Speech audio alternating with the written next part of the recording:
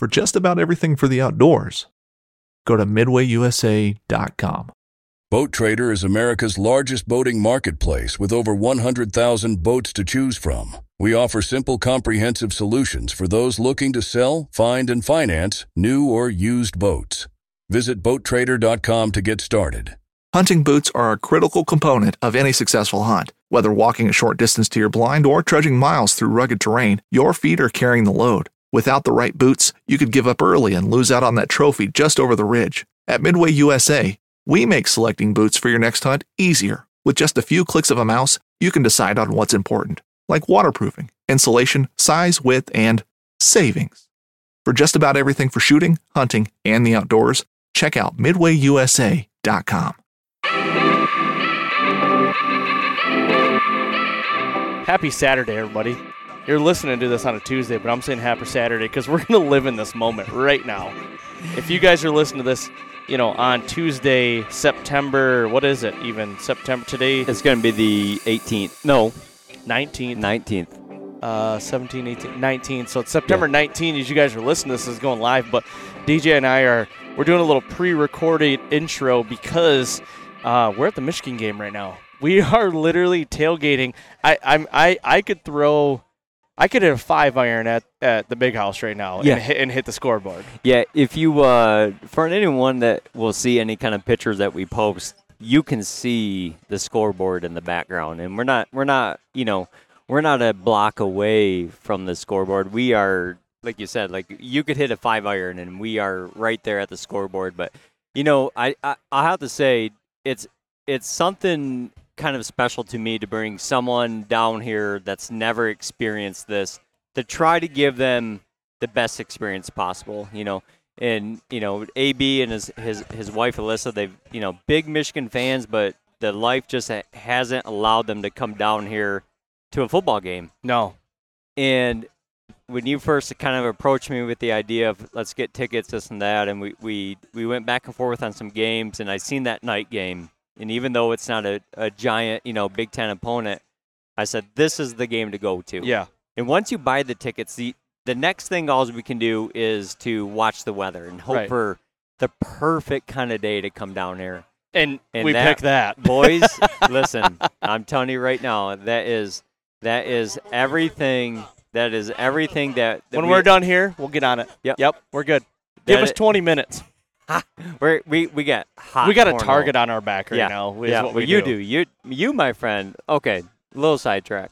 You, my friend, are hell of a cornhole player. We got a target on our back right now. Yeah, but no, we're down here tailgating down here at the University of Michigan, and it is. Give me.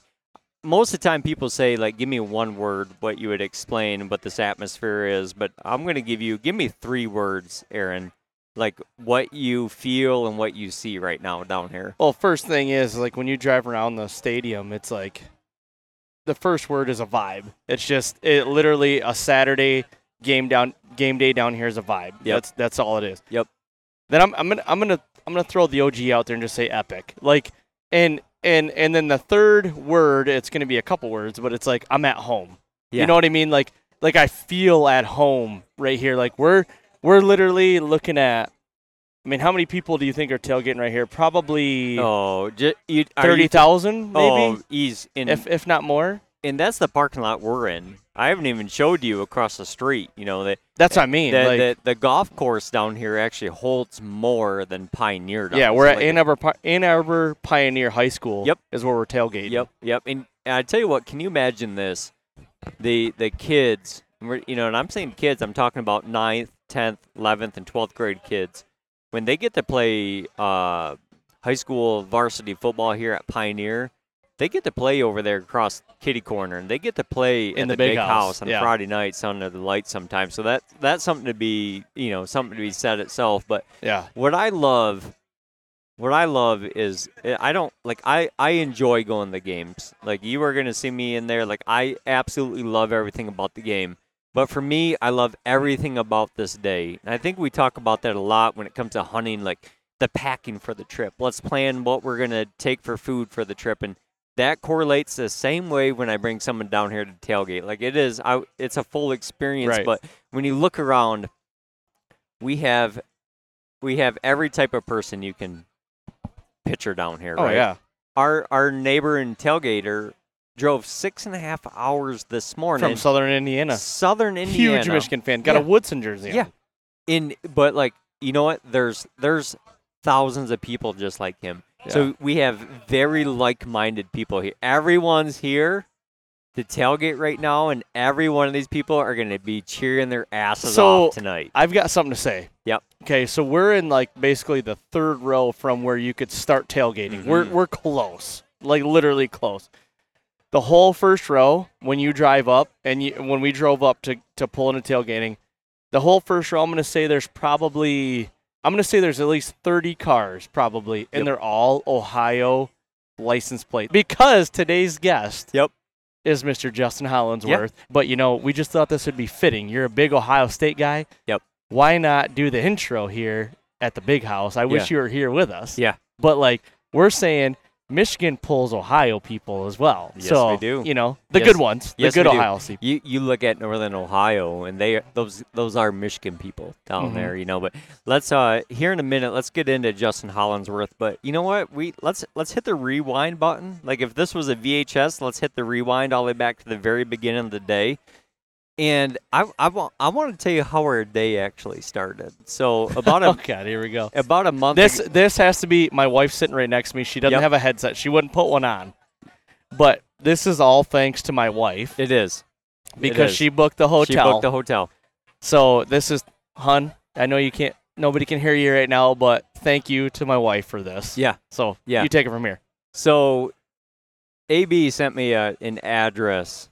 I don't know, say about a month ago. Because my wife and I are staying down here tonight. Yep. Alyssa booked a hotel for them to stay down here because you guys, it's over an hour for me, so you can imagine, it's a little more than double that for you guys to come down here. And you know what? And kudos to you guys because then you're going to get yourself a full experience coming down here, right? So about a month ago, you sent me an address. And all I did is screenshot the map because, I'll study the map, kind of figure out where we're at. Because if you watch today, when I picked you guys up, I didn't Siri where we need to go. I knew where we were going from where you guys were at. So I drove into the hotel that I screenshot. And to your defense, you did just send me yesterday, hey, this is the address. But all I did was I already got a screenshot. I'm good. I know where I'm going. And I have actually not been down to that part of Ann Arbor where you guys are staying, and you guys are nice and close to Ann Arbor. But so we pull up to the hotel, and I have another good set of friends that came down here also, and my oldest daughter Madeline and I, we came down here, and you said, well, we're about I knew you're about 15 minutes out, so I was like, I'm gonna go inside and use the bathroom real quick. And as I was walking inside out. All of a sudden a bunch of people come out. We weren't here yet. No, we were like 10 minutes out. Yep, you guys weren't here yet. And as you guys came out as I was walking into the lobby, I seen a group of people come out of the lobby. And the one thing I know is my daughters both have done a lot of dance clinics, some college combine stuff for dance in the future down here at Michigan. And the one thing I know is Michigan provides their student athletes with particular backpacks. And when I watched this group of people come out of the lobby, one, they were like, I felt like I looked like a chicken nugget next to them. They were a lot bigger. Well, you're not than a very big guy, right? But then they all had these backpacks on, and I was like, oh, the team stayed here last night. That's what's going on. And I walked in, and I seen a bunch of more. At that time, because everybody listening, even if it's home games. Michigan, as the team, stays in a hotel in Ann Arbor, so they've got a regimen. They've got bedtime, it's check-in, check-in, lights out, all that stuff. Yep. It's a full routine. Like it's like clockwork, right? And I walk into the lobby and I see guys with tablets. I'm like, yeah, team is for sure here. So I use the bathroom and I come back out and I tell my daughter and our friend and our good friends, I'm like, hey, the team's here, and they're like, bullshit, because I'm kind of a jokester, so they're like, no, there's no way. I said, guys, the team is here, I promise you. And they said, no, they're not. And so I literally I'm like, I swear family's life, no crosses count. Like, I'm telling you, the teams here, they say, okay, we're going in the lobby to go check. Aaron and I shit you not, they get out of the truck, and they all turn, they all turn to the east to walk in the lobby, and I'm standing back at my tailgate. And as I turn east, I look west, and I was like, Madeline, turn around. And Madeline's wearing a full J.J. McCarthy get-up. Michigan's quarterback. Yeah, she calls him as, her boyfriend. That's what she thinks. And when I turned to the west, AB, here comes J.J. in the quarterback room, and I'm not shitting you, right down the parking lot. All the quarterbacks. Here All they the come. quarterbacks. And I said, turn around right now. And they turned around, and she kept it cool. I will give her surprised, but I gave her shit because she didn't ask him to go to homecoming with her. As he comes walking up, I says, JJ, can we get a picture? And he's absolutely.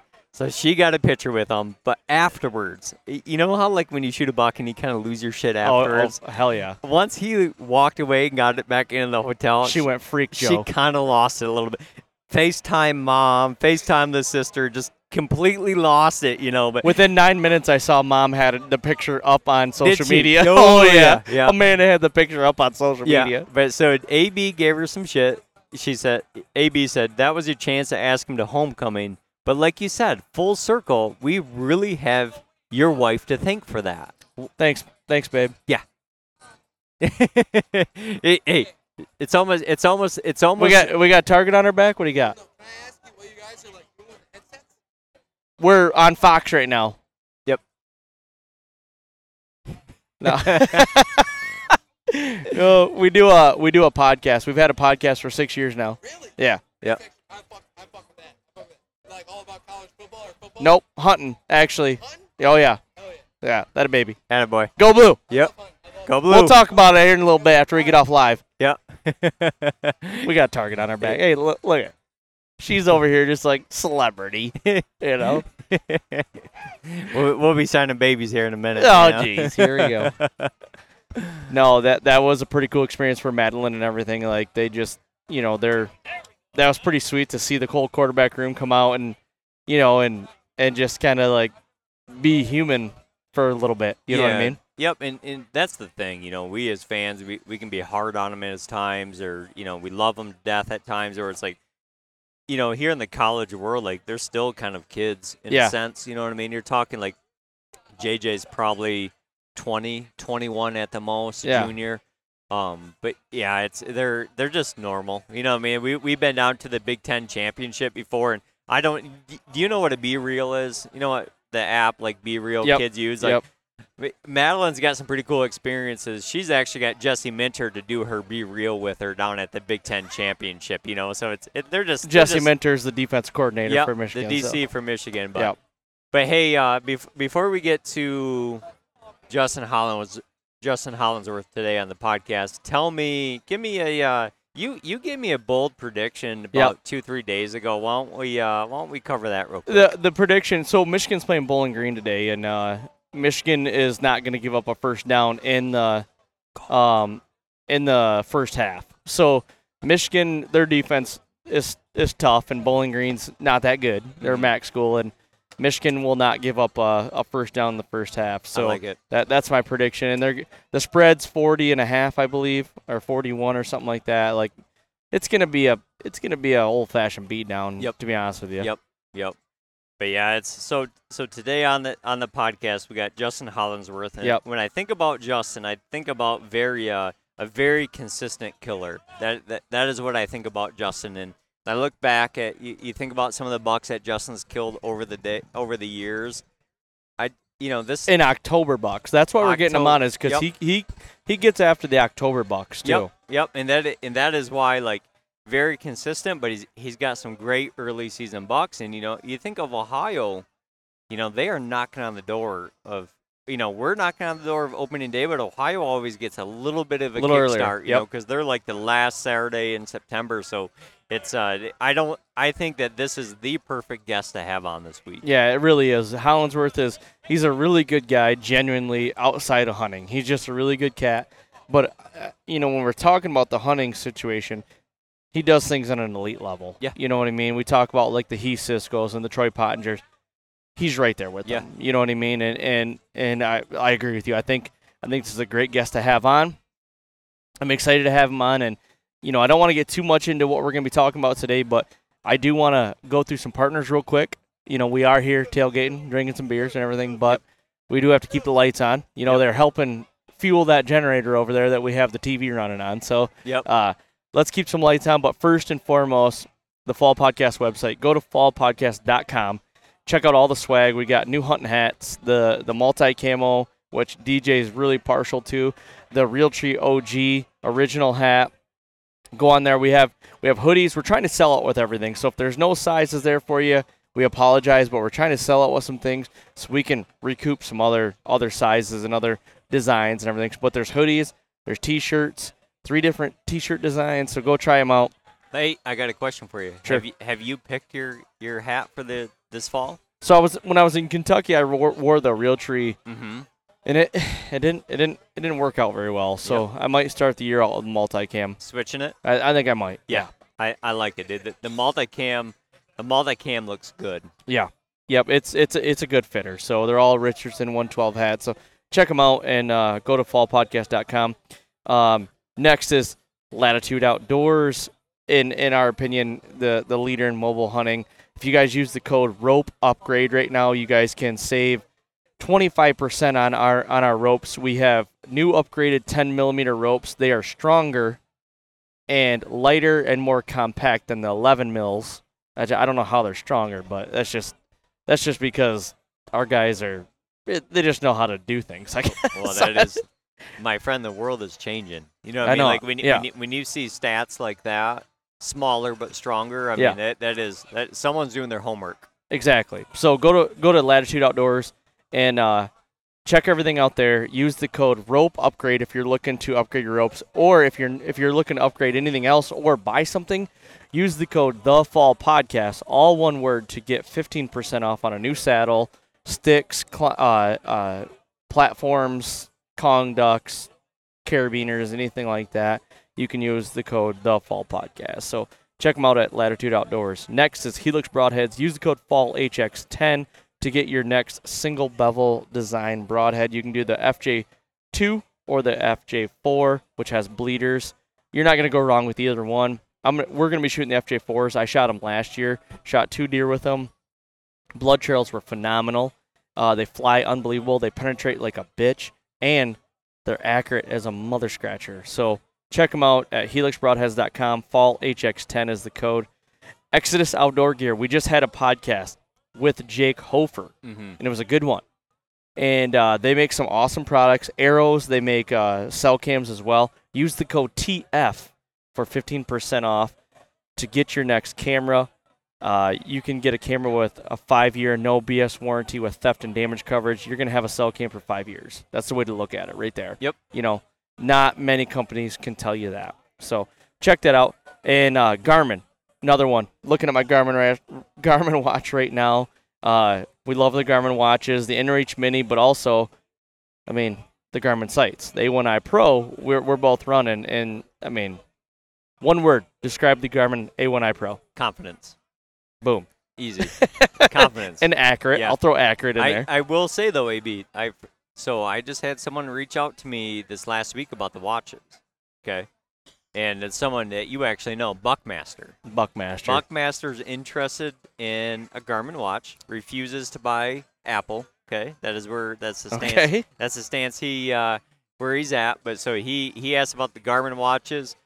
I know that you know a lot about them. I said, well, message AB. I said, the one thing that I know right off the bat is, my wife's got an Apple Watch, and she charges it every night. And you don't have to charge yours, every... Mine lasts for 28 days. Yeah.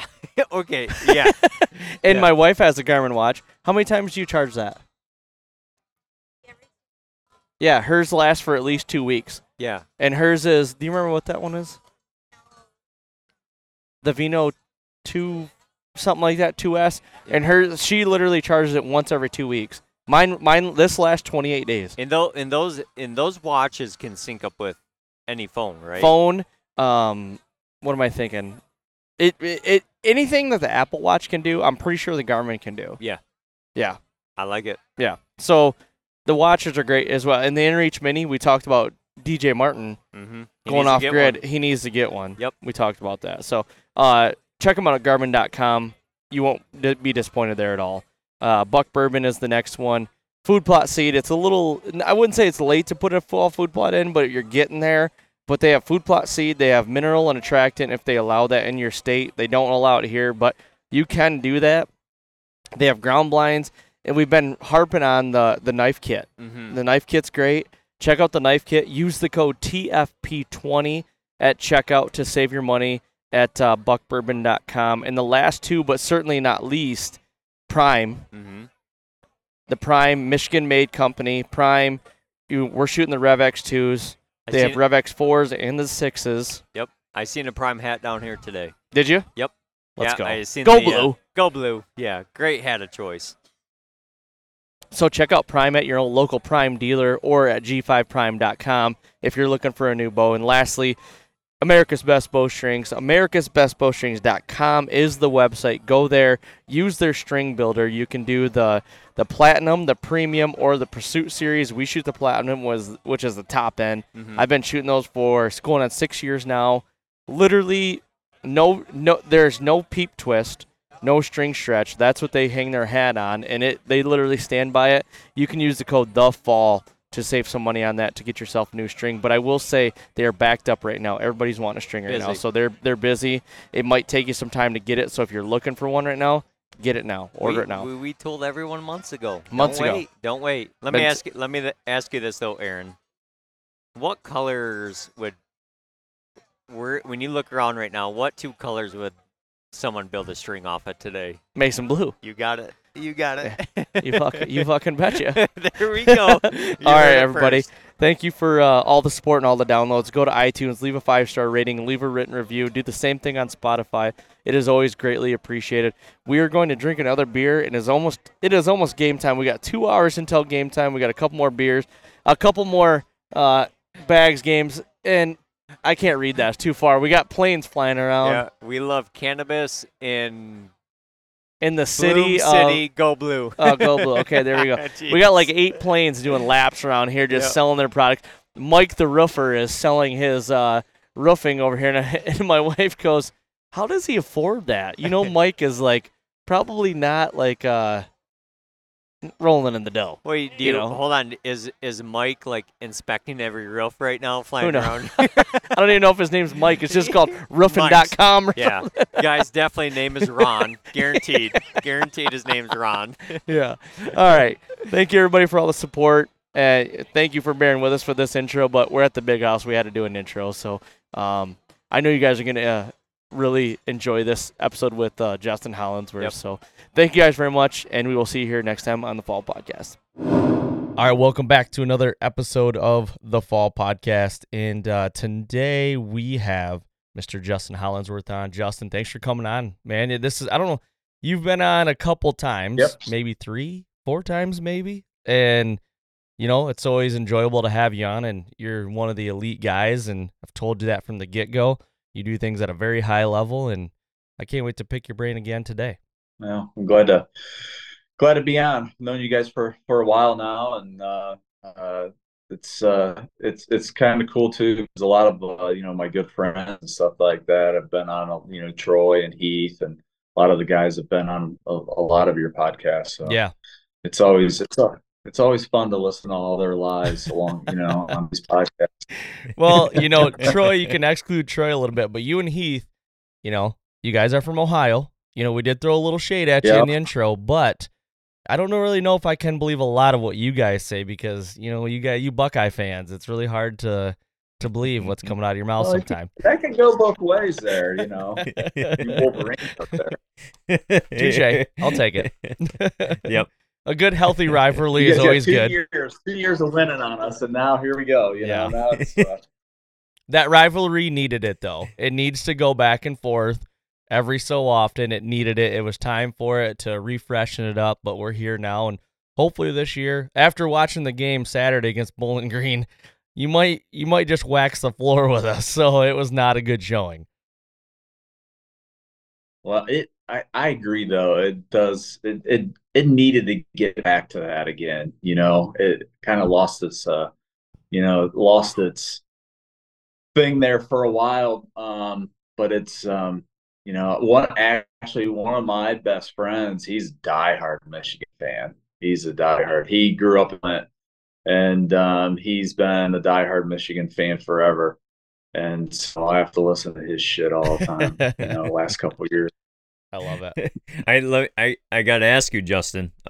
Since this podcast is airing the week of Ohio State goes on the road to Notre Dame, give me a prediction, because I'm telling you what, I think it's going to be a hell of a good game to watch. I'm a little nervous about that game. Yeah, I am.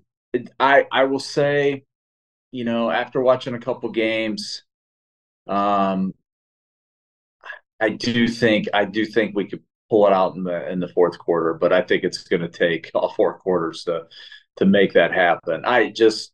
To me, I mean, those two wide receivers we got, they're pretty hard to get by. They made a stat the other day, Marvin Harrison Jr. I never heard this before.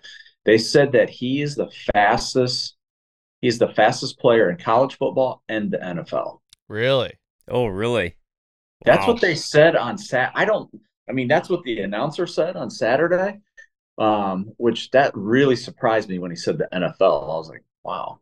So yeah, I don't know. I heard a thing, because they're always, talking about his dad. They're like, well, he plays like his dad, but he's a lot faster than what his dad was. That's what I always hear him talk about, being faster. But going on the road and playing in a night atmosphere anywhere in the country, that's a tall task no matter where you go. I mean, going down to South Bend, their team's playing at a high level right now too, where it's like, man, it's a tough place to play. It's like going to Penn State for a whiteout game. Penn State could lose every game of the season, and if you go there for the whiteout game, oh man, that's a tough place to play. Oh yeah, Ohio State they went through that just 3 or 4 years ago, where they went to Penn State. It was a night game and they got beat. But yeah, I don't know. I'm still trying to feel out this quarterback a little bit that we have. That's my question mark with them, really. Yeah. But I'll tell you though, is even a non-Ohio State fan here, when you watch Ohio State in the beginning and you may see the struggles of the quarterback, the one thing about Ohio State is they usually have it figured out come November. That's usually the case, where like it's real easy for us Michigan fans to go, oh man, they don't look that good, where it's like, settle down, guys. They'll have it figured out by the time the game rolls around. Yeah. Well, they usually put, I feel like they do this with Michigan, Ohio State, all of them. Like they'll put 2-3 games there early in the season. It's almost like a warm up until they actually face somebody decent, and then this game we'll see what they're made of. Yep, for sure. Yep. Yeah, I could sit here and talk football all day, but we do have some good topics on the whitetail front, and actually one that Justin, that's something that all three of us were private land guys, but we also, we are somewhat farm managers in a way, more so you than David and I, but I dabble in it. David dabbles in it a little bit, but honestly, the topic that I think we're going to talk about today, kind of frowned upon, and I like that. So, you bought a farm just over a year ago, right? Yep. And then, so I bought a piece. I feel like every time I turn around, you and your boy are out there just, developing that land, which is really cool to see.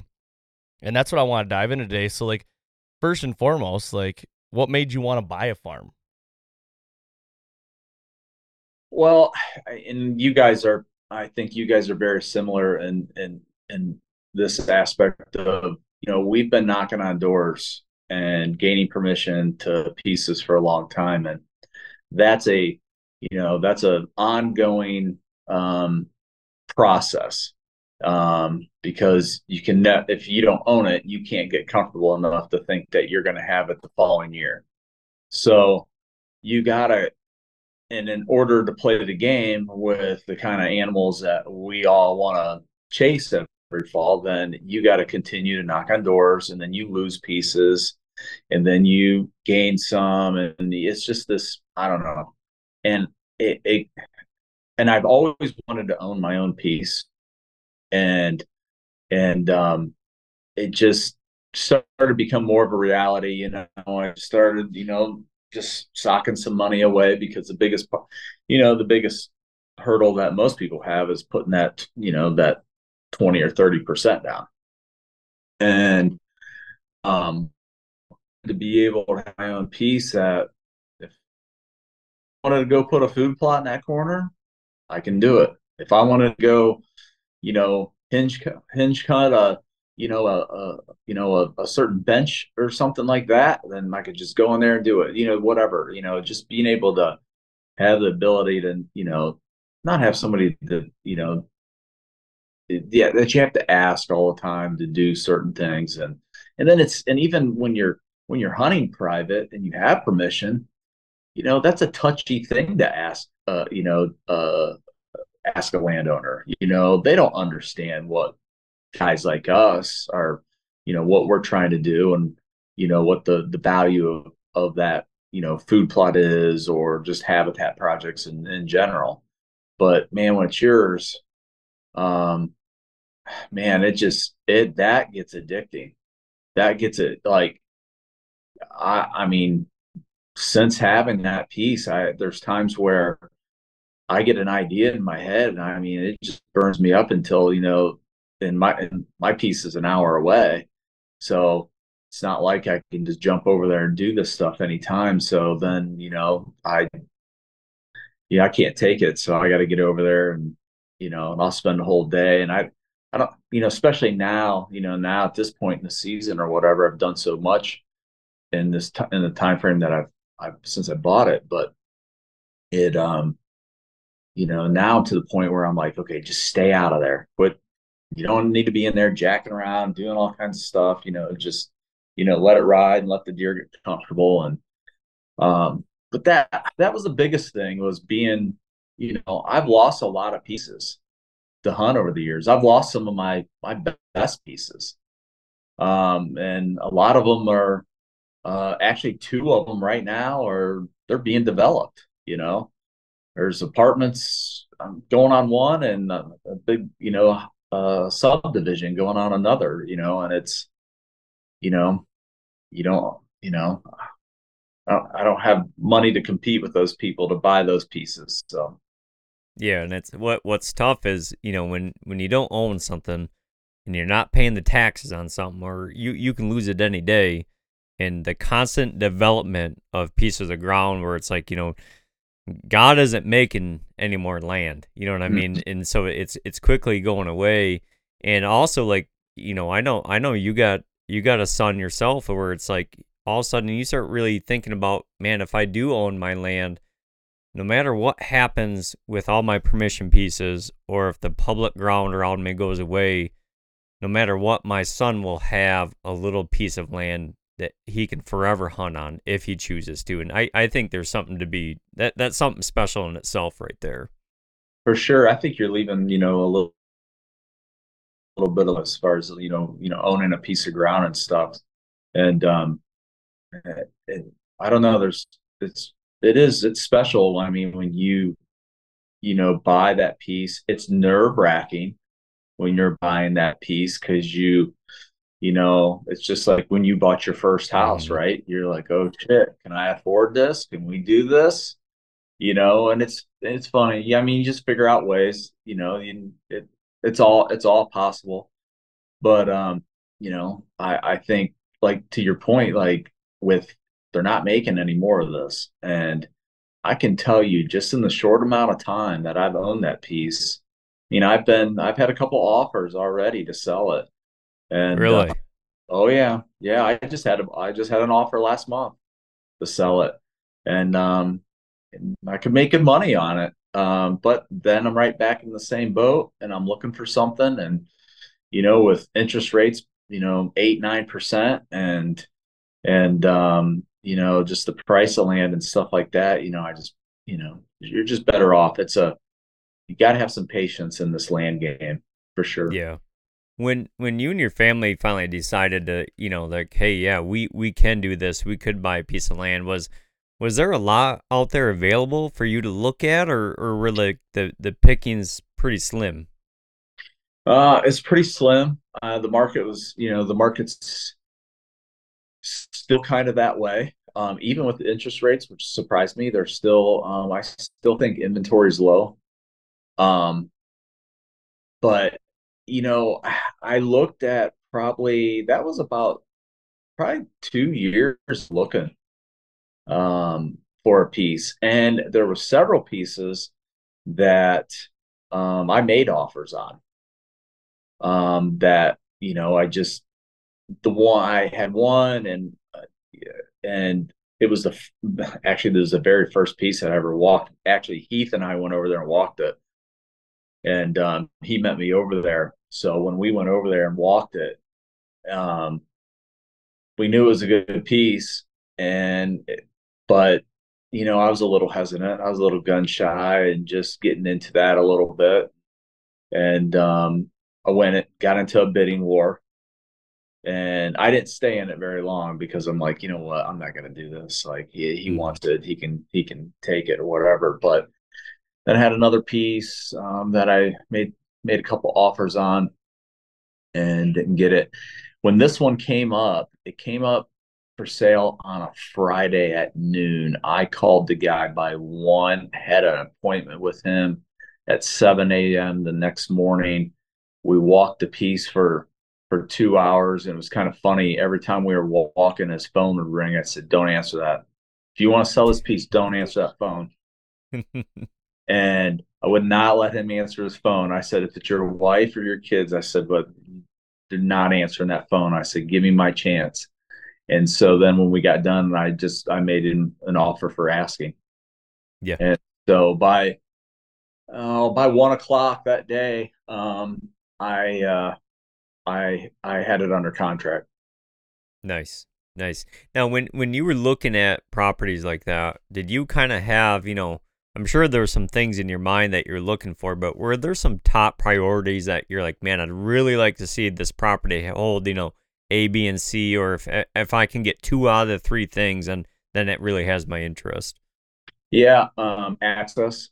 That's that was probably my well area. You want to get into those areas that are kind of known where we've got some good genes. I heard a few guys say that that area wasn't known for some good genes, but I did a lot of research in that, and I knew of quite a few upper end 180 plus type deer that had been killed in that area. And I knew that that was one part of it. But access, I didn't want anything with west access. If I had to come from the west coming into it, I didn't want it.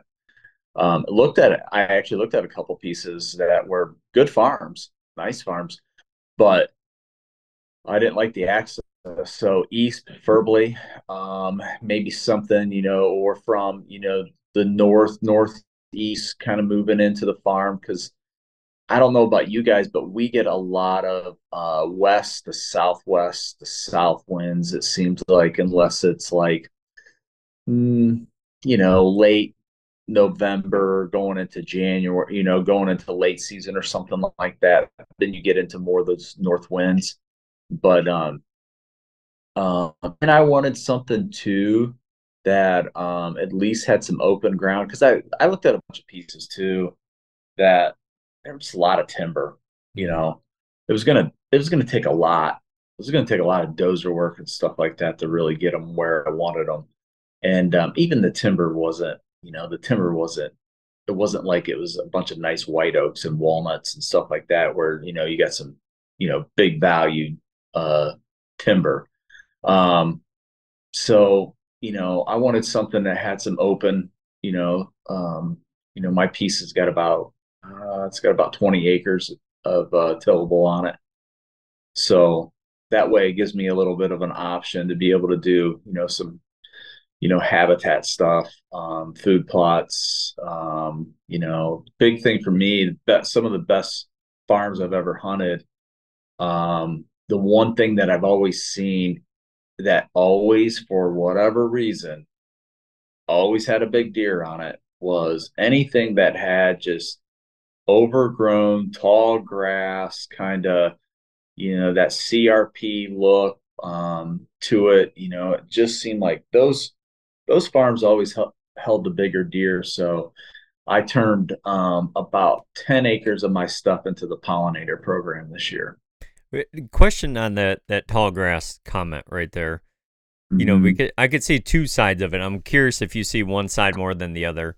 When when you correlate the big bucks to using properties with tall CRP or taller native grasses, do you think it's because maybe because of just the use of bedding, or the fact that they can maneuver through the property more and still be in cover a higher percentage of the time? I think it has to do, well, I think there's a couple different things there. I think um, the cover aspect of it, how what you were just saying, how they can just move through there and just feel secure. But man, there's so much browse in there for them to eat at the same time. I think it's two-folded really, because you got both of those things kind of going there for them, to where they can use it for cover. They can bed in it, especially even when it gets cold. When it gets cold, they're bedding in that tall grass. Well, they got the sun on them all day, and the wind off of them from the Yeah. grass. So um, I think a lot of those things factor into it, but I don't think people give those native grasses and stuff like that enough credit for as much browse as it gives them. I mean, that's the big thing, I think. Right. Stem count's huge. And, I love the CRP stuff. I always said, like, give me a CRP farm with, some cedars in it, and I can manipulate whatever I need to, if that's what I gotta have. My perfect scenario is like a Kansas, Illinois, Iowa, wherever, CRP with just cedars all around in it, because you can put food in there. You can, you know, manipulate the deer movement how much you want. You can hunt them out of box blinds if you don't have any trees. And Mhm. I just think deer, like you said, Justin, like they just like to hang out in it. They feel safer in it for some odd reason, with the cover, and they just feel safer. And I mean, who doesn't want to see a buck in the morning with frost on his back and chasing about four does around the CRP, just like, foaming at the mouth? It's about the most beautiful thing you've ever seen. Yeah, oh, yeah. No, I agree. I mean, there's something to that, and I mean, some of the biggest deer I've ever been able to find has been randomly, just in a field like that. And if, you look back over, all the years you know, of this being your passion and what you're into. You think back on some of those giants that you've seen. It's like, you know what? It always had big cover like that on it. And so, I thought I would rather, if I got 20 acres of tillable out there, I want at least 10 acres of it in that, and then, the rest are just a diverse, amount of food, from standing beans to, your radishes and turnips to clovers to, winter wheat and rye, and just give them a little bit of everything, as much Yep. as you can. Yeah. Yeah. So I gotta ask you, Justin. See, you walked the piece that you own now. You walked it that morning. You had an offer in there that day, and what was like? How did you tell the wife that you're like, hey, this is it? I put an offer on it. Like this is the piece. This is absolutely the one for our family.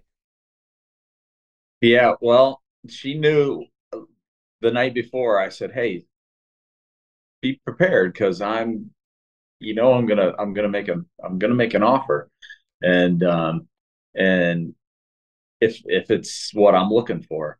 And so I think, how did it go? Oh, I called her in between. I said, hey, I'm gonna make an offer. She's like, are you sure? And I was like, yes. Because if I would have said what I was really thinking, well, I'm not 100% sure, but I think I'm sure. But I've just said, yep, 100%, I'm sure, and let's do it. So then and sh- yeah, she's probably always been a little bit more on the conservative side than me, but I can, you think about successful people that and that you've came across over the years or whatever. You know, they were never successful by not taking gambles. I mean, you have to take some gambles. I mean, whether that's in, whatever business that you're in, if it's real estate, whether it's a big deer. I mean, and putting that big deer, I mean, if you always played it safe on a big deer, I tell you what, we probably would all have about half the bucks that we do on our walls now. So, you know, but it's like, I've said this about, my boss, and he's he's not afraid to take a gamble, and but it's made him really successful over the years too. You got to take some chances. Yep, for sure, for sure. Justin, how many acres is your farm? It's just 75. Okay. And so Yeah. you talk about tillable to, to hardwood and everything like that. Now, how flat is it? Is it pretty flat, or has it got some good topography, or what is it? Kind of lay it out for us, like in an audio picture, if you can. It's pretty. The fields are pretty. They're rolling. Um, a couple of them are pretty fairly flat. But then once you get into the timber, then you got some hills. You got some ravines. You got a nice, you got some of these. There's some really nice. The one thing I really liked about it is some of the points that jetted off from some of these hillsides. Soon as I walked into them, the deer were already naturally bedding in them, and I'm like, okay, I'm definitely going to come in here with the chainsaw and make these even better. And the the way the access is coming into the property, you can pretty much make most of the deer bed on the backside, which is the west side of the property, by just doing some work. They were kind of naturally doing that anyway. So when I noticed, when I seen that, and I thought, boy, if I can put the food out here and have my access from this point, with everything bedding off on the backside of this, my access in and out should be, you know, pretty, pretty easy. Even on like a lot of private pieces that I've had permission on before, that's the one thing I always looked at. I've had some really good permission pieces over the years, but the access was horrible, and you almost had to get lucky, and that very very rarely ever happened, on getting one of those deer killed on those pieces, because as soon as you stepped foot, they had you. So I've always kind of looked for that. That access, the access thing is just, it's everything. I would not buy a place if I didn't think I could get in and out of it, and have, I don't want to just hunt, a spot one time. Right. I want to be able to come in and out of that thing, and not have to worry about that. I'll tell you what, Yeah. I've got a permission piece that is absolutely dynamite, but has the worst access, like you talk about. And I don't give it up because the permission piece is, I don't want to give too much away. It's just too easy. Like it's Yeah. it's a permission. I have lifetime permission on it, and it'll hold a big deer, but it's one of those things that's like, you might only get 3 shots at it the whole fall. And every star has to align. The wind has to align. The deer can't be in there, has to align, kind of thing. You know what I mean? It's kind of a situation where you have to catch a deer, like a midday deer traveling. You got to get lucky, like you said. And I really enjoy hunting it, but I don't enjoy hunting it because you don't see a lot of deer. But when you do see the deer, it's probably going to be the one. But it's all due to the access, though. The access is absolutely horrible. those those pieces are so tough. I got a piece that I've had permission on for a long time, and the axis is through a field. So in the morning, it's like, how do you get in there in the morning without blowing it up? Then to get back to the timber, um, it's what timber is there is a big. There's a ravine on the other side of it. So for in the evenings, then all your thermals are pulling right down into that thing. It is a complete crapshoot on, as far as access in the morning and then to hunt it in the evening, and even if you go in there and say you got away with some thermals pulling down into those ravines and you did get busted, well, everything that made it out behind you, now you got to walk back across it again. So it's like, if you don't kill the deer that you're after the first time in there, it is a shit show. I mean, it's just deer are running and blowing everywhere, and it's just so frustrating. I've I've hunted that place for a long time, and every single time I ever go for it, every time I leave and I don't kill, I'm so frustrated driving home. I'm like, God, I hate that place. I'm like, I should just Yeah. walk away from it and be done with it. I know, but it's Yep. also those pieces that are like I said, they're almost like you have permission for as long as you want it, and it's another spot to Yep. go, so you might not burn up other areas. It's like I still like having it in the back of my pocket, you know?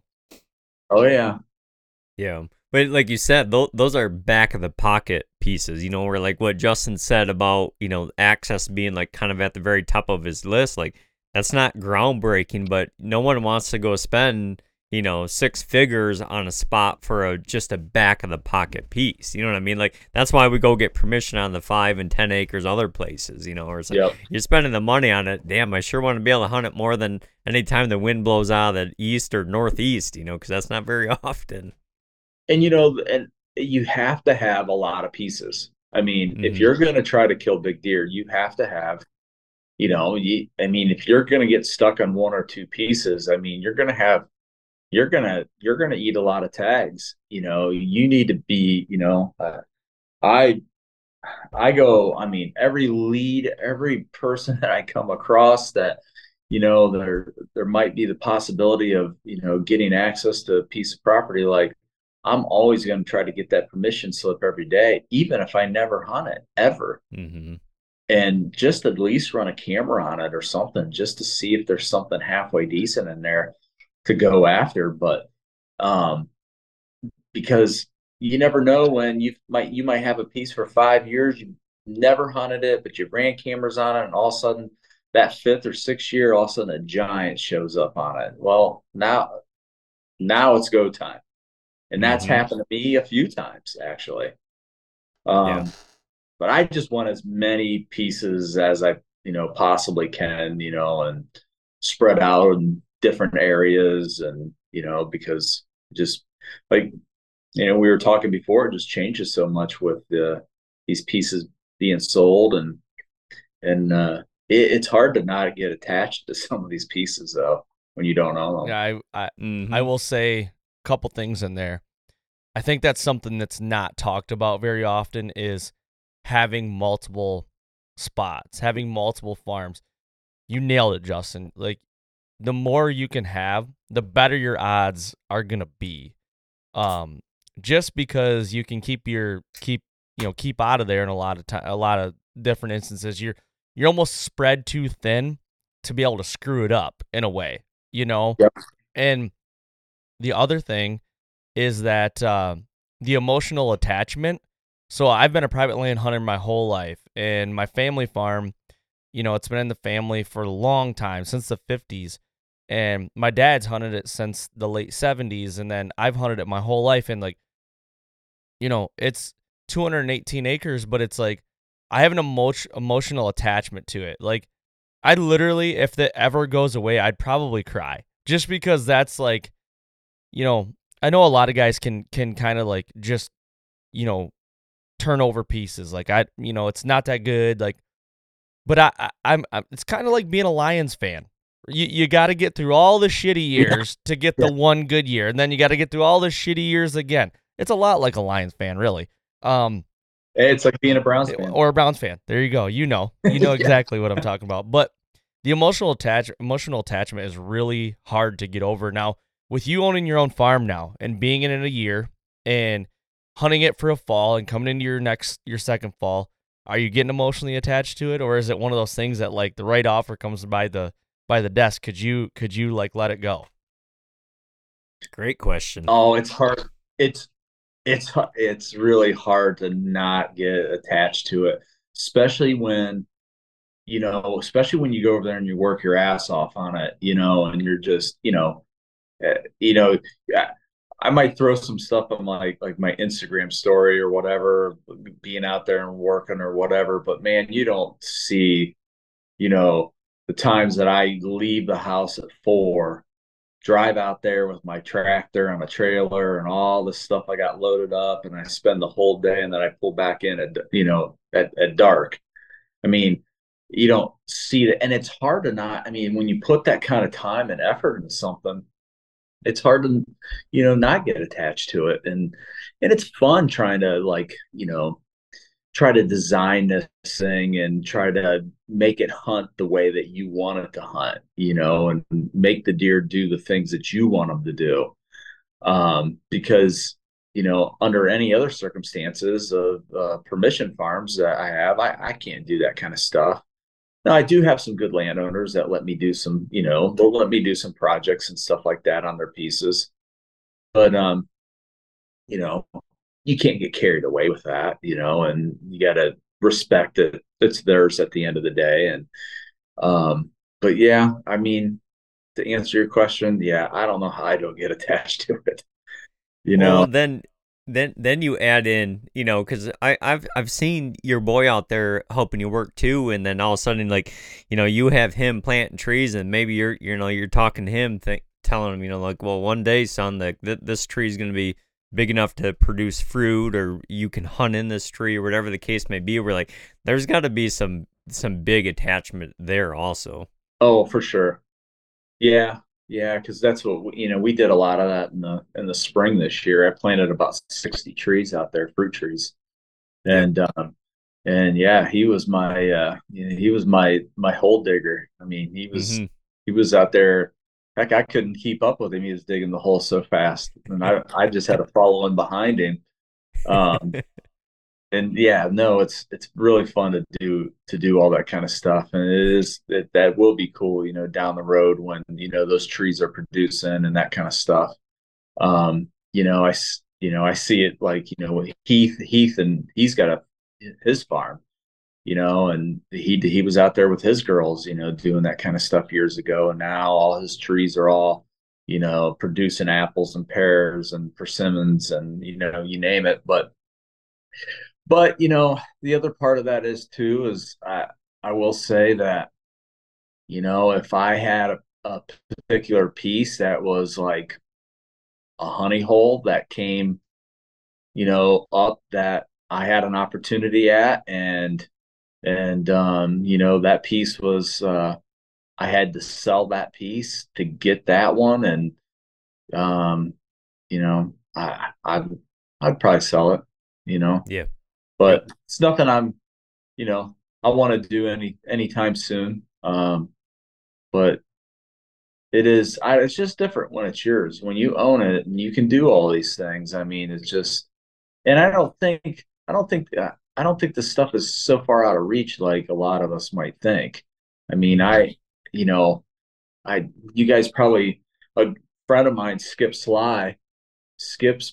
He's a Michigan guy, moved from Michigan to Iowa, and he's been flipping farms and doing this stuff for a long time. And boy, he used to always, him and I used to always talk about this stuff. And, he's like, "Oh, dude, you don't need that. You don't need that nice truck. You guys don't need to go out to dinner. You got to scale back on this and scale back on that." And he did a lot of those things for a lot of years, and made a lot of sacrifices, and was able to, eventually,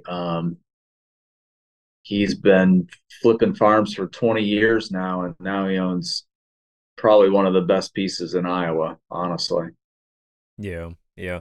You talked about, the planting the apple trees and the fruit trees, Justin. Now, when you bought this piece, was there any kind of whitetail work or, land work being done on that already? Or was this like a kind of a blank canvas for you to play with? It was a blank canvas. Nobody, um, the guy that had it before, not a hunter, actually inherited the property. And then there was a guy that was farmed it. I'm good friends with those guys, or they're really good guys, and they used to hunt it, Mm-hmm. and so there was no kind of whitetail work or no habitat stuff, going on it. So it was pretty much, it was bare bones, and I could go in there and kind of use my imagination and try to figure out exactly how I wanted to set it up. Yeah.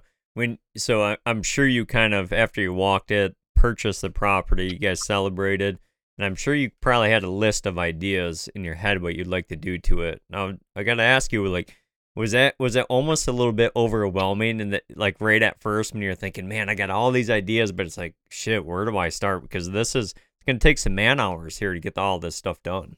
Oh yeah. Yeah, no, you immediately go into, well, the first thing you always want to do, especially guys like us, we're like, we want to think where we're going to put a food plot or whatever. And I think the first thing I did, I planted about 20 apple trees on it. I just Mm-hmm. wanted to do something. I got a And question for you right and I there. knew, Because I'm in the market for planting apple trees here in the next year or two. What do you yeah, recommend as far as apple trees for? Because you're probably looking at like wanting some hybrids maybe or some quick producers maybe. But like, yeah. what did you go with and what do you recommend?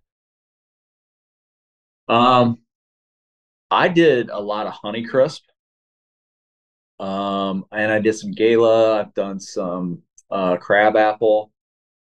The crab apples they're nice because they produce pretty early, and uh, so I do like the apples. But I will say after now, kind of getting into this more and doing more research, and talking to buddies like my buddy Skip and stuff like that.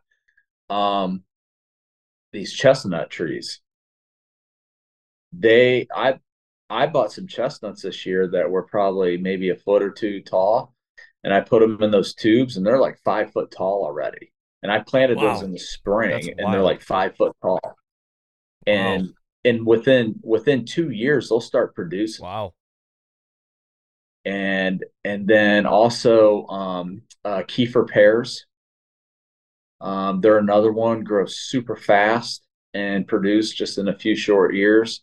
So I was kind of starting to look at some of that stuff, of like thinking, because a lot of these apple trees, just on like this piece here where I live, where my house is, my apple trees, I planted those like probably 6 years ago or so, and they're just starting to get a few apples Mm-hmm. on them, Yep. so it takes a while. But persimmon trees, that's another one. Um, Pretty, fast growing, and but those chestnuts, those have been, you know, that's been pretty interesting to see how quickly they grow. And I know that talking to Heath planted some just a few years ago, and his are already producing. Mm-hmm. So After years of fine print contracts and getting ripped off by overpriced wireless providers, if we've learned anything, it's that there's always a catch. So when I heard that Mint Mobile wireless plans are $15 a month when you purchase a 3-month plan, I thought, what's the catch? But after talking to them, it all made sense. There isn't one. Mint Mobile's secret sauce is that they sell wireless service online. They cut out the cost of retail stores and pass those sweet savings directly to you. To get this new customer offer and your new 3-month unlimited wireless plan for just $15 a month, go to mintmobile.com/waypoint. That's mintmobile.com/waypoint. Cut your wireless bill to $15 a month at mintmobile.com/waypoint. Additional taxes, fees, and restrictions apply. See Mint Mobile for details. Eating better is easy with Factor's delicious, ready-to-eat meals. Every fresh, never-frozen meal is chef-crafted, dietitian-approved, and ready to go in just 2 minutes, including Calorie Smart, Protein Plus, which is the one I like, and Keto. Get started today and get after your goals. Discover a wide variety of easy options for the entire day, like breakfast, midday bites, and more. No prep, no mess meals. Factor meals are ready to heat and eat, so there's no prepping, cooking, or cleanup needed. Sign up and save. We've done the math. Factor is less expensive than takeout, and every meal is dietitian approved to be nutritious and delicious. Head to factormeals.com/waypointpod50 and use the code waypointpod50 to get 50% off. That's waypointpod50 at factormeals.com/waypointpod50 to get 50% off. Midway USA brand product designers have one straightforward goal: develop high-quality, technically sound products and deliver them to customers at reasonable prices. If you are immersed in the shooting sports industry and pay close attention to every single detail, you know our products are built right and stand up to everyday use. Who has shooting mats and range bag systems to hunting clothing and just about everything for the outdoors? Log on and shop 24/7 with super fast shipping. MidwayUSA.com. I once heard a guy talk about planting apple trees on his whitetail farm, that he liked to plant different varieties, so then they were kind of dropping, or they became, sweet or ripe at different times of the year instead of all the apples producing at the exact same time. I was like, damn, that kind of makes a little bit of sense. Yeah, and I did that actually. So I bought them from a nursery, and when I did that, there was trees. They had them all labeled, and so you could buy them to where they started to drop in September. You had ones that dropped in October into November, and even the persimmons, the chestnuts, even the pears, they all do that. So you can, maybe you buy four pairs that drop in September, 4 that drop in October, and vice, all the way down. The thing that I liked about the persimmons so much is they'll hang on to their fruit all the way into January, and it's like a slow drop. It's not like an apple tree, typically will just within a matter of a month. I mean, sometimes they'll be completely dropped. Yeah. That's the only problem with the apple tree sometimes. But I tell you what, there's, and this just hunting, just pieces of private. I mean, if you find an apple tree or a pear tree or something like that, it is money. Oh, yeah. I mean, I randomly just found one 2 weeks ago on a piece that I hunt, and I was actually walking the fence road just to see if the acorns were dropping, and found this apple tree, and it was loaded. I mean, so I buzzed right back to the truck and put a camera on that thing right away. And I haven't checked the camera yet. I'm just kind of letting it soak for a while, because I'm hoping something good shows up on that thing. But man, there were tons of apples on that. So, another thing I've done too, of finding just random apple trees or pear trees on private pieces that you just got permission on. You'll find these things sometimes. If you can go in there and you can do a little pruning on those trees and then dump some fertilizer on that tree, you would not believe the results that you'll get within the next couple of years. So funny you say that, because we did that this year. So we have on our family farm, there's more than this, but I want to say we have 8 or 10 apple trees amongst the whole farm, but there's really about 5 or 6 really good producers in the past, and we have not trimmed them in years. I'm going to say at least 10, 12 years, maybe if not longer. And we went in this year, and I mean, almost gutted them. Basically to the point where you look at it, it looks like Mr. Miyagi's little tree that was just gutted. And the big thing about it was the surrounding trees, because they're on field edges too, so they weren't getting a lot of sunlight. I'll tell you what, man. We went in there and pruned them, did the whole gamut.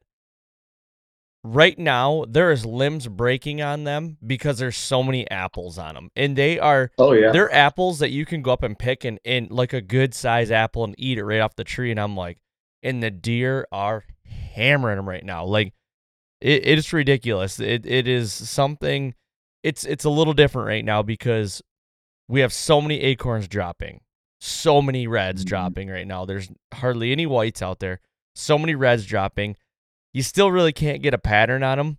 I mean, it's kind of one of those like hope and pray kind of things. Like maybe they pick this tonight because there's so many. There's just so much food out there right now. But I will say, if you can pick the right time, early season or something, there's so many apples on it right now. And it only we pruned it in the spring, and here coming into the fall, I'm targeting the hell out of these things for sure.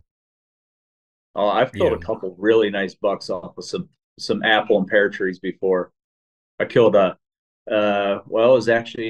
it's probably about 8 years ago. I killed a 168-inch 10 off of, there was a pear tree in there that was just dumping pears everywhere. And that I went in there and was poking around. I couldn't figure out what this deer was quite doing. It was the first week of season. So it was like, I think it was like around October 5th or 6th or something like that. And I seen a big rub that was just ripped up back there. And I remember seeing that from a stand. And I went back there the next day. And when I walked in there and seen that, I'm like, oh, this is it, you know? And I hung that set that night and he came in. He was the only deer I seen all night, and he came in and it was perfect. That's awesome. And yeah, but you just gotta you gotta be out there. I mean, it kind of goes back to a lot of the stuff that I think it's real easy for a lot of us to just get real used to just looking at trail cam pictures all the time and thinking that we know the story. And that thing is just snapping just a small shot of like really what's going on. And how many times like I still find myself doing this, and I openly admit to this, that I will get real used to just wanting to look at these trail cam pictures all the time, and then all of a sudden when you go and poke around and you just start looking at the tracks and trying to read the sign and stuff like that, and get in there, get your boots on the ground.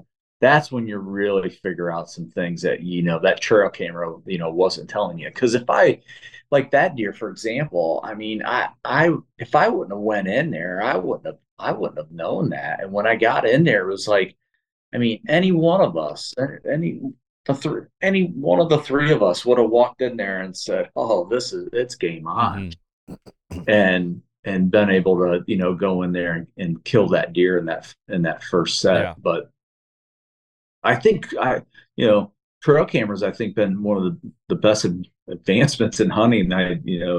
It's been around, or it's came around in years, but it's also saved a lot of deer's lives too. Yeah, I'll tell you what, right now it's saving some deer lives. Right, I'm gonna be saving them October 1st because I'm the type of guy, and David knows, like, I gotta feel like I have an upper edge on the deer for me to get excited and like go in there after him. Like, I hate just going throwing a sit somewhere, like just randomly. I hate that. Yeah. I feel like I'm pissing in the wind, honestly.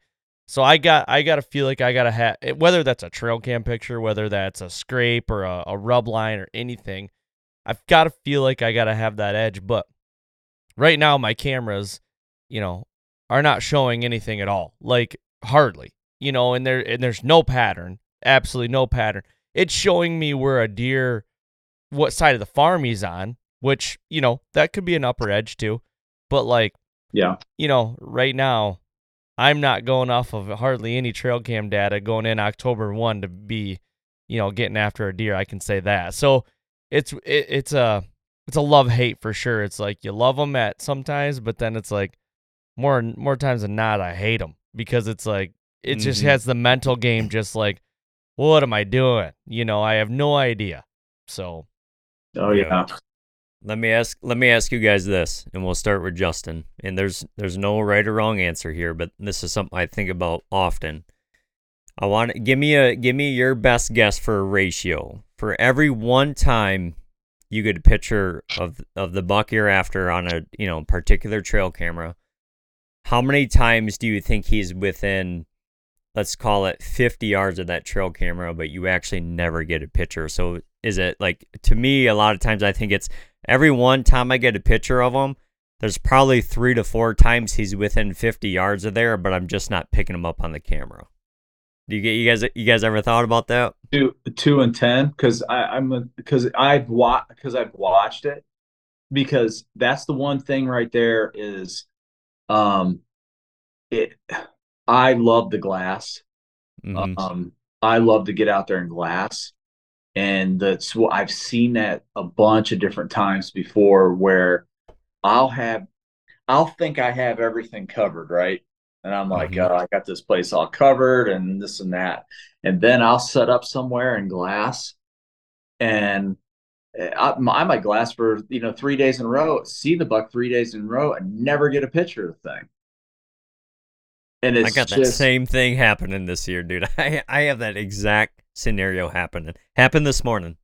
This morning exactly. Your own eyes never lie to you. That's the one thing I do know. And those trail cameras, I think, and I love them. I use tons of them, but boy, your eyes never lie. I mean, what you see is, I mean, it's and it's fun too, when you do see those deer doing something, and now, say it's season or whatever, and now you get to go play, put a move on that deer that's just done something. I love that. Yeah.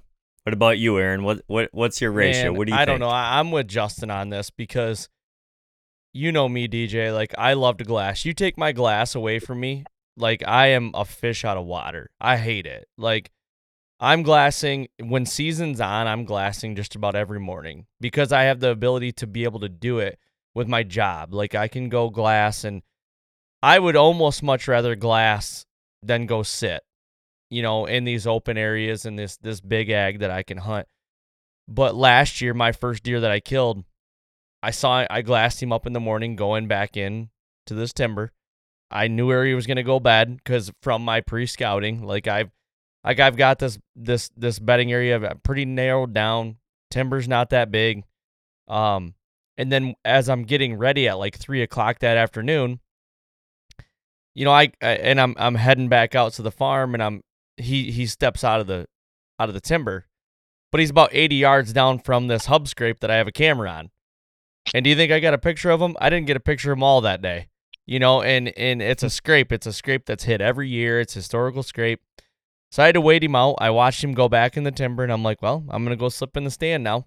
Go slip in the stand, and right before dark, here he comes. And I shoot him at 11 yards going to that scrape, and it's like, so there's an instance right there. I would have never known that deer was there if I didn't put my eyes on him. So I think it happens more times than not. I don't know what the ratio would be, but honestly, DJ, the couple cameras that you see a lot of my trail cams, like, and the deer that I have on them, there's an area that I feel like I've got every door covered out of this bedding area. I feel like I do. But you know what? I hardly ever get these deer on camera, ever. And I'm like, what? But he's probably slipping through, another little spot 60, 70 yards away. And honestly, the approach that I'm going to take to it this opener is, I'm going with the numbers. I know he's on that side of the farm. I just got to get in there and figure it out. That's all. Mm-hmm. Yeah. It's a fun thing to think about, because like Justin said, we at some point, anyone that runs a trail camera, myself included, you guys, we all fall guilty to it. We just do. It just naturally happens. But man, it's like the more you observe deer, and when you those times when it all comes together, and you think like, man, he was never even on camera the last week, but he's just been in here the whole time. It's really eye-opening. But Justin, I got a question for you, and it's a little bit of shift from the trail camera talk. Mm-hmm. But this is a question that I've always wanted to ask someone from Ohio, and I know you've had a lot of success early down there.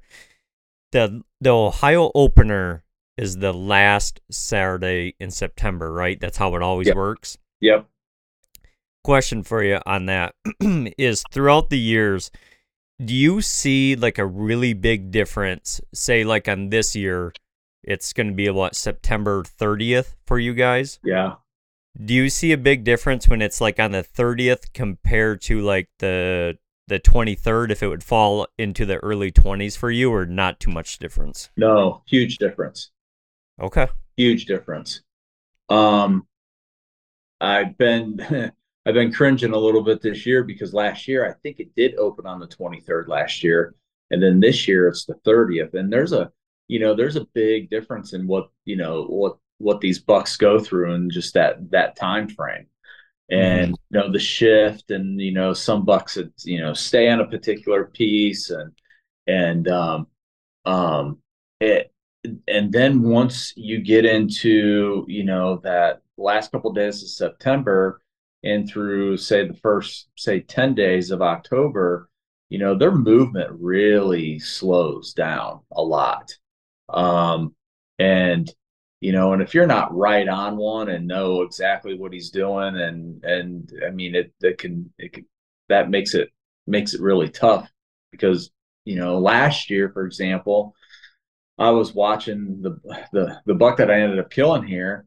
I was so glued to him, for the 2 weeks leading into season, that I knew that I had a real good shot, because he was just in those beans every evening, and the beans were slowly turning brown, right? So every day they're getting less and less green, and I know it's just a matter of time before they're not going to be in them. Where if you take this year, for example, and I take you to that same farm, they got beans in there. I mean, September 30th, those things are going to be completely brown. And he's not going to be on them. So there's going to be a huge difference. I just think it's being aware of, again, it's just getting your boots on the ground and going out there and seeing, if acorns are dropping, or if there's a fruit tree that's dropping, or whatever it might be. Or maybe it's just I've noticed this before with beans. You'll get a shaded spot that is maybe in like a swale or something, a low spot of the beans, and those particular beans right in that little swale and that shaded spot right there will stay greener.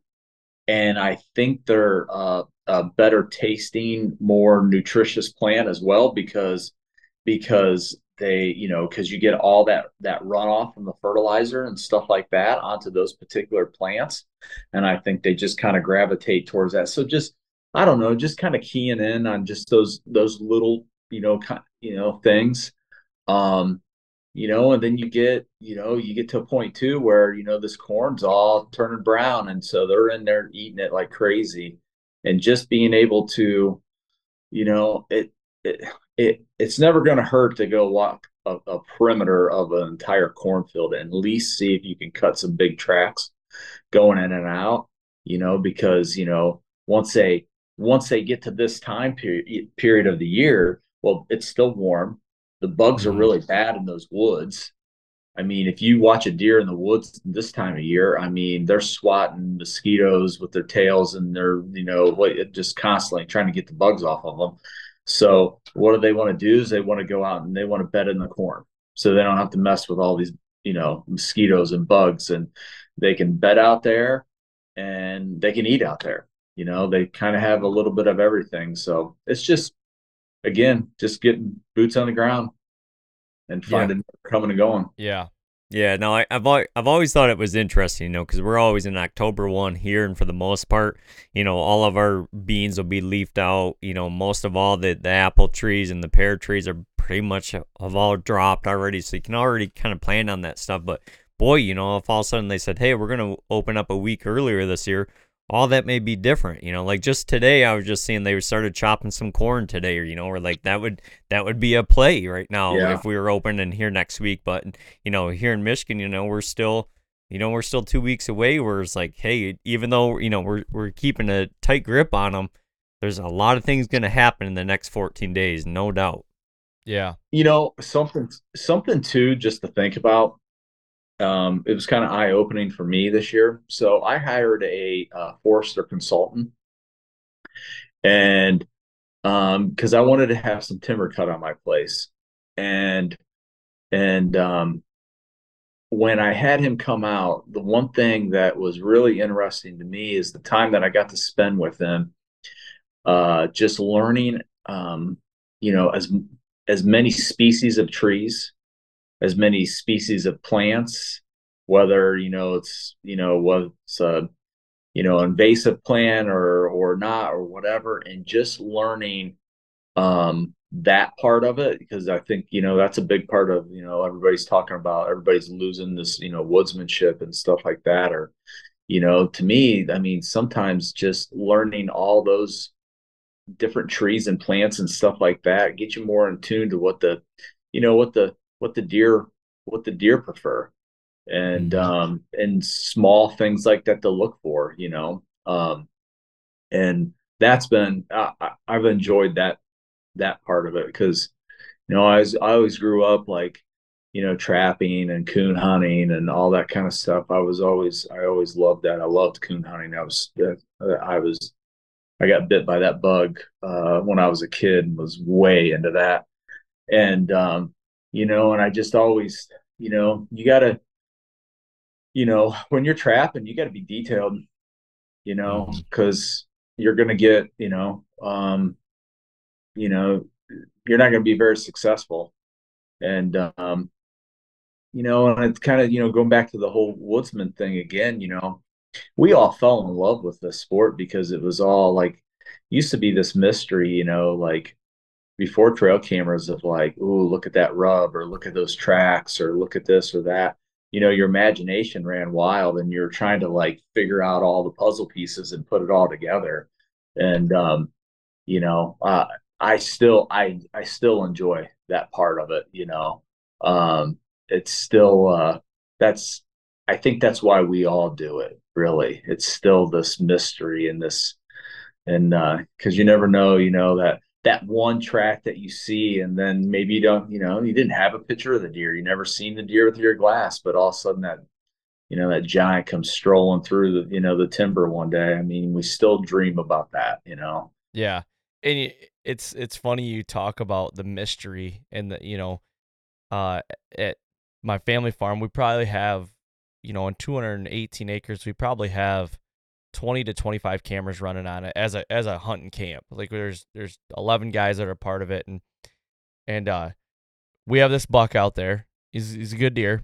None of us have him on camera, not one. Cannot get a picture of him. But you go up in our ag field, and you'll glass him, and it's like, where are you? Where the hell are you? You know what I mean? And that, to me, it, like you said, Justin, the mystery of it is still the coolest thing. It brings me back to when I was 12 again, and heading to the tree with my PSC Nova and my 55-75 cut down arrows from my dad. You're shooting PVC pipes basically, and with vanes, and hopefully it doesn't rain, because my TM Hunter rest with the rubber on it would get wet, and it'd make it real loud. It sound like you're pulling back a stick on, or like whatever. It was just loud, and like just worried about your peep sight tubing smacking in the face. And it's like, some of this stuff is like, man, I'm looking at my office here. You should see how much shit is in my office right now, because it's getting to be deer season. I'm like tinkering with stuff. I just got done stealth stripping these little hooks to put, and it's like, what are we doing? Like I just went and bought a new $300 pack. Why? Why did I need it? Well, I self film. I got to bring a platform in. I got to bring sticks in. Why? Like, can we just go hunt? Because you know why? I was just in Kentucky with Andre, and the night before we hunted, you would have thought we were going to war. We were in there. I mean, we were doing the same thing you're talking about. We are taping everything down. We had wrenches in there, tighten down, like, just different things on our stands and our sticks, and, just going through the whole thing because, you know, you do all that kind of stuff because God forbid if you didn't do one of those things and it cost you that deer, 100%. then that's the difference. I'm the Yep. same way, and I think once, now that we're older, I think, those are, for me anyway, that's kind of like the fun thing. It's like the prep. It's like the, it's just kind of neat to do it, like figure something else out, and it gives us something to think that we're beating that deer. Like you said, Justin, like you don't want a clip on your pack when you clip it together to go, pop. Like you want it to be like taped when you're, you know what I mean? It's like you want all that stuff to be dialed because once it does come together, you're like, I crossed all my T's and dotted all my I's and I beat you. Yeah. Mm-hmm. Yep. I tell you what, one way I like to, cure that mystery bug for sure is, my daughters always like to look at all the trail camera pictures with me. And they look at all the deer and all the bucks and all the targets. But I always tell them, I always say, girls, there's still a deer out there that I don't get pictures of, and neither does anyone else. Like I firmly believe that. Like there's deer out there, and it's hard to believe, right? Because everyone and their uncles have trail cameras nowadays. But boy, when a deer gets shot, like Aaron, the buck you shot last year, no one for 2 square miles has any clue about that deer. Deer like that keep me up at night. Like thinking there's still bucks out there, boys. Yeah, that second deer I shot, literally, if somebody would, that's a deer in my area. If somebody would have known, like somebody would have got a picture of that deer, and I heard, some scuttle about a guy, like a mile and a half away shooting a deer early season, and it was like him, but it wasn't him. I found out it wasn't him. I actually tried to vet out people and talk to a lot of different people, and I was open about where I shot the deer. Like, I that stuff intrigues me. It's like, how do you get that big and live in an area where how many hunters are around me and you survive that many years to get as big as you did? I need to know. I need to know.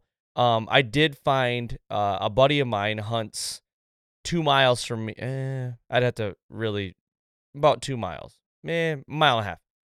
He found his shed from the year before, and we didn't know it was him at the time, and kind of got looking at it, and it's really damn close to being him. Like, if it's not him, I'd be very surprised. But he never got trail cam pictures of the deer, never seen the deer, in the stand or nothing, just happened to find a shed.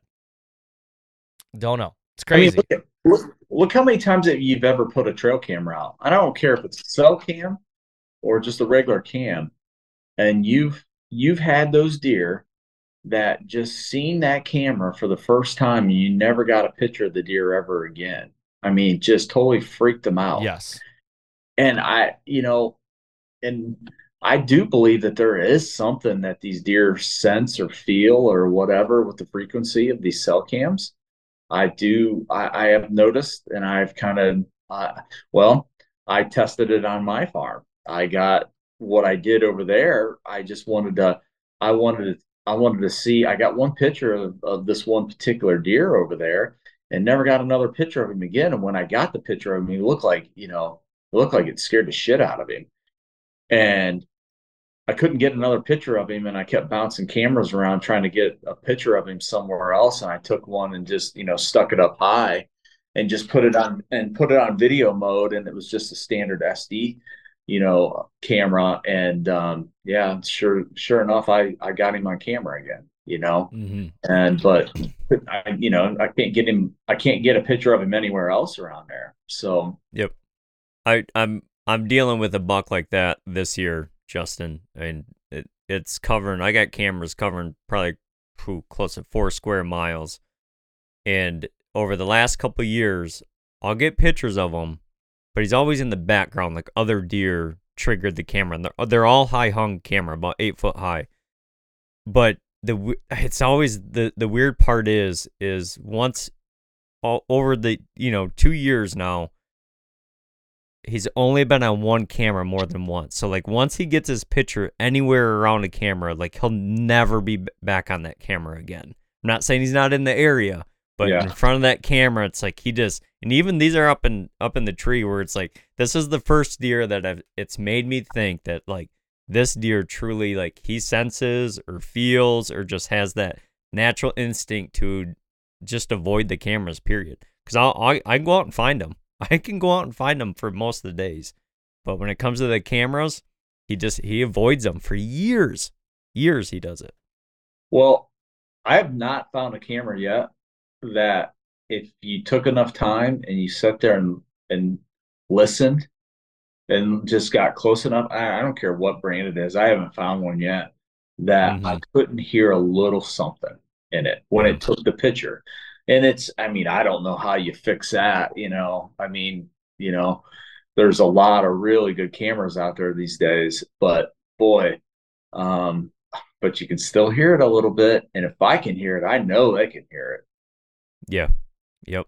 Yeah. For sure. I got an instance right now, not to make this about me, but this has been a big deal for me. And I got a permission piece that chased a deer all last year. He made it through the year. I know he did.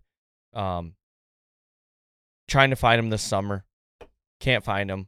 He was so habitual, so like routine all last year. Like David said, I could go find him in the glass. And I could get pictures of him last year, especially late season. This year, can't get a picture of him. Could not. I thought the deer ended up dying. Ended up he's gone. Last week, took my daughter to school, rolling home back, and I'm like, you know what? I'm gonna check a couple bean fields. Rolled up in a bean field, and boom, there he is. First time I've seen him since last February before he dropped. And I said, holy shit. Wow. Where have you been? And you've gotten bigger. But, and David knows all my cameras. We share cameras. Like, I built a scrape for this deer. This scrape is in his core. It is location, location, location. It is the spot. Cannot get a picture of him or any other shooter bucks on it. Cannot. I ended up pulling the camera because it was so bad. Couldn't even get a deer on it. And I'm like, what the hell? And there he is, living under my nose the whole time.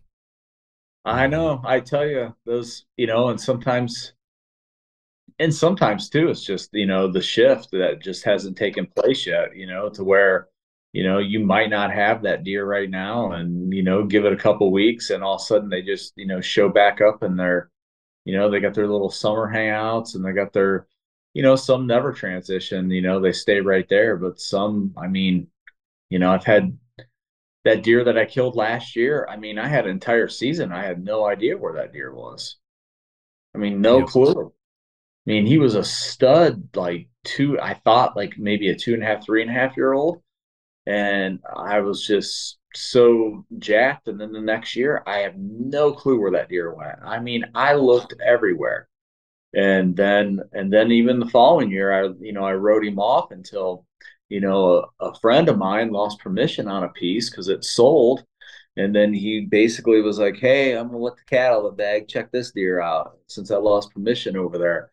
And then he sent me the picture. And as soon as he sent it to me, I knew the deer right away, and it was just, it's just funny how, that happens, where they just, it's like they just crawl underneath of a rock for a year or so. I killed a 173-inch 10-pointer. This has been a while ago, probably about 12 years ago or so. And that deer,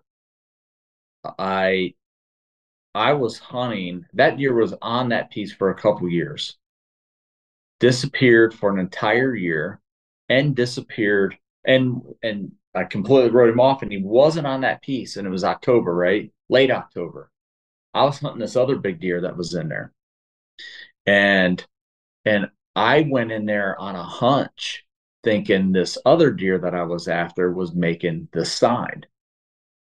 And when I went in there that night and to hunt that deer, other deer walks out, and I'm like, God, what deer is that? And I hate to say it because this other deer was, from an inches standpoint, was bigger. And I almost thought about passing him up. Oh my gosh. And and I got it. I'll send you guys the video of it.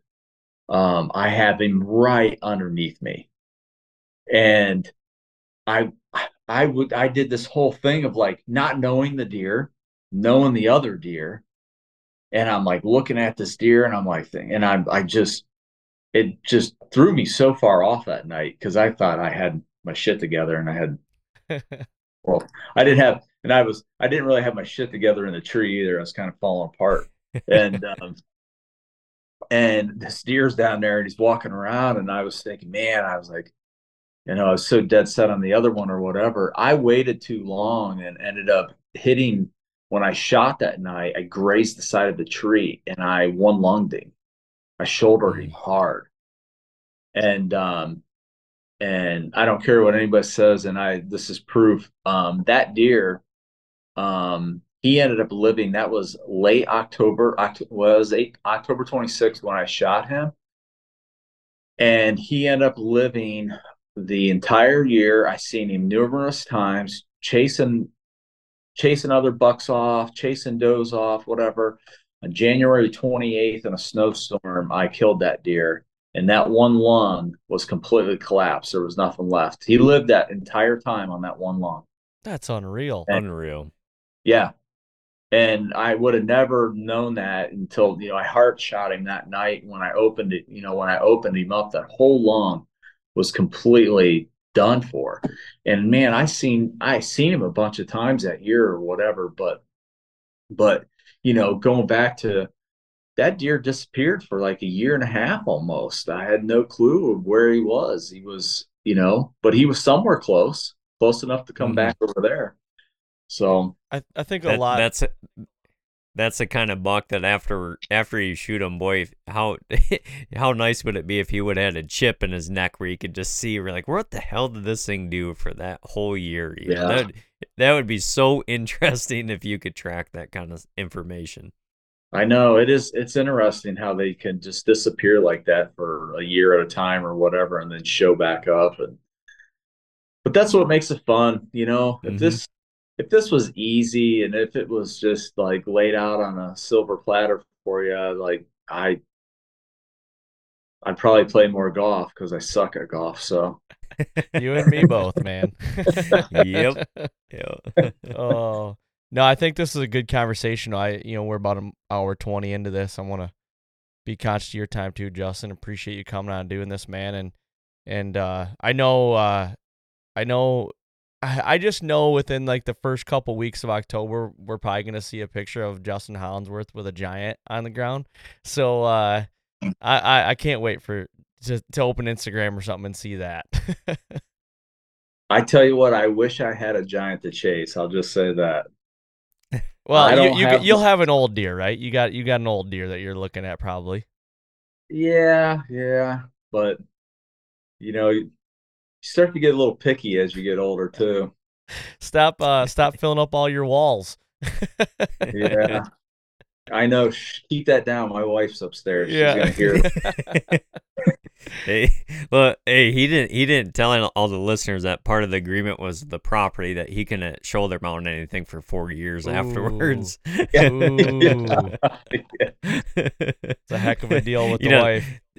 And then he's like, well, the first deer I kill off the property, it's actually going to need probably a full body mount because it's going to be just special, Yeah. So. Honey, we got to add on to the house. Yeah.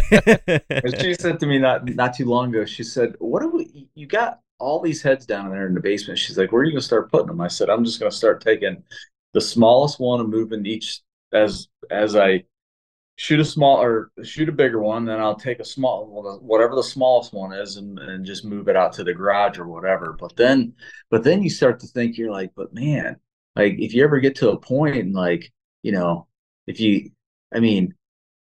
always have this, everybody has goals in their mind of like what they want to achieve when this is all said and done. And a good friend of mine, Brad Davis, he's got an awesome goal. He wants to shoot $50 with his bow over 150. That's his goal. Ooh. He's got 38. Wow. And That's crazy. yeah. And with his biggest being a 221. And I've never heard anybody say that before.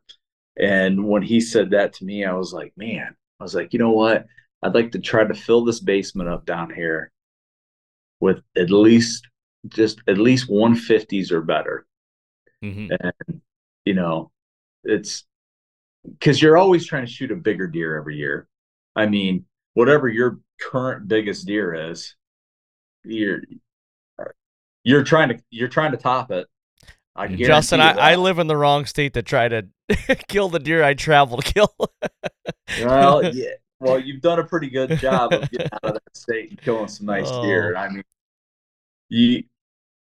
that's what it takes, though. I mean, Yeah. because if you don't live where they're at, you have to go and you have to hunt those states that have them. For sure. Yep.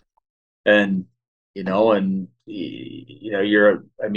we do this whitetail addictions thing, and it's like it's truly that's what it is amongst all of us. It's just we're whitetail addicts, and we love it, and we don't compete against anybody else. We compete against ourselves. We want to, you got goals in mind that you want to achieve, and whether it's topping your biggest deer or whatever it might be for the year, or whatever. But I've always been kind of a goal oriented person. I've always tried to and I think every year I just try to set the bar a little bit higher, and try to that's the fun in it, and Yep. and I don't ever, and I think a lot of guys are like this, is none of us really compete with the next guy. Now, yeah, do I want to shoot a bigger deer than he's Cisco? Yes, for sure. So now do I. Yeah. There we go. Now we know it all. Here we go. Yeah. So yeah, I always want to top him. But it's fun sharing this stuff. I don't I've read some things and stuff like that before where guys, this guy's bragging about this or this guy's bragging about that. It's never about bragging. It's fun to share hunting stories, and it's fun to talk hunting, and that's why I enjoy getting on these podcasts with guys like you guys and stuff like that, and just shoot the shit and have fun. It's hunting. It's supposed to be fun. Yeah. So You got that right. You know what? Before we do get off this, you just kind of brought up something.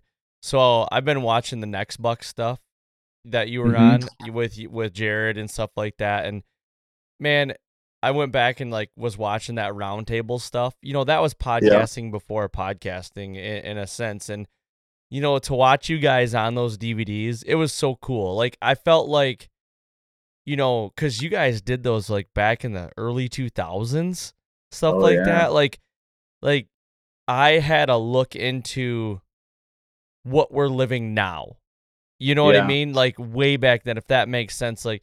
That was so cool for me to go and watch that and learn from you guys, and knowing you now and hear and watching it from then, you're still preaching the same stuff you are now, and doing things on a really high level back then. You've been doing this for years, man, and to see that was really cool. And I respected you before, and I even told DJ this after I watched him for the first time. I respect the hell out of you, and after I watched that, I'm like, you in particular, I'm like, I respect Justin even more watching that now. It just kind of did it for me, man. Those DVDs were done really well, and I just love listening to the information you guys are spewing on that.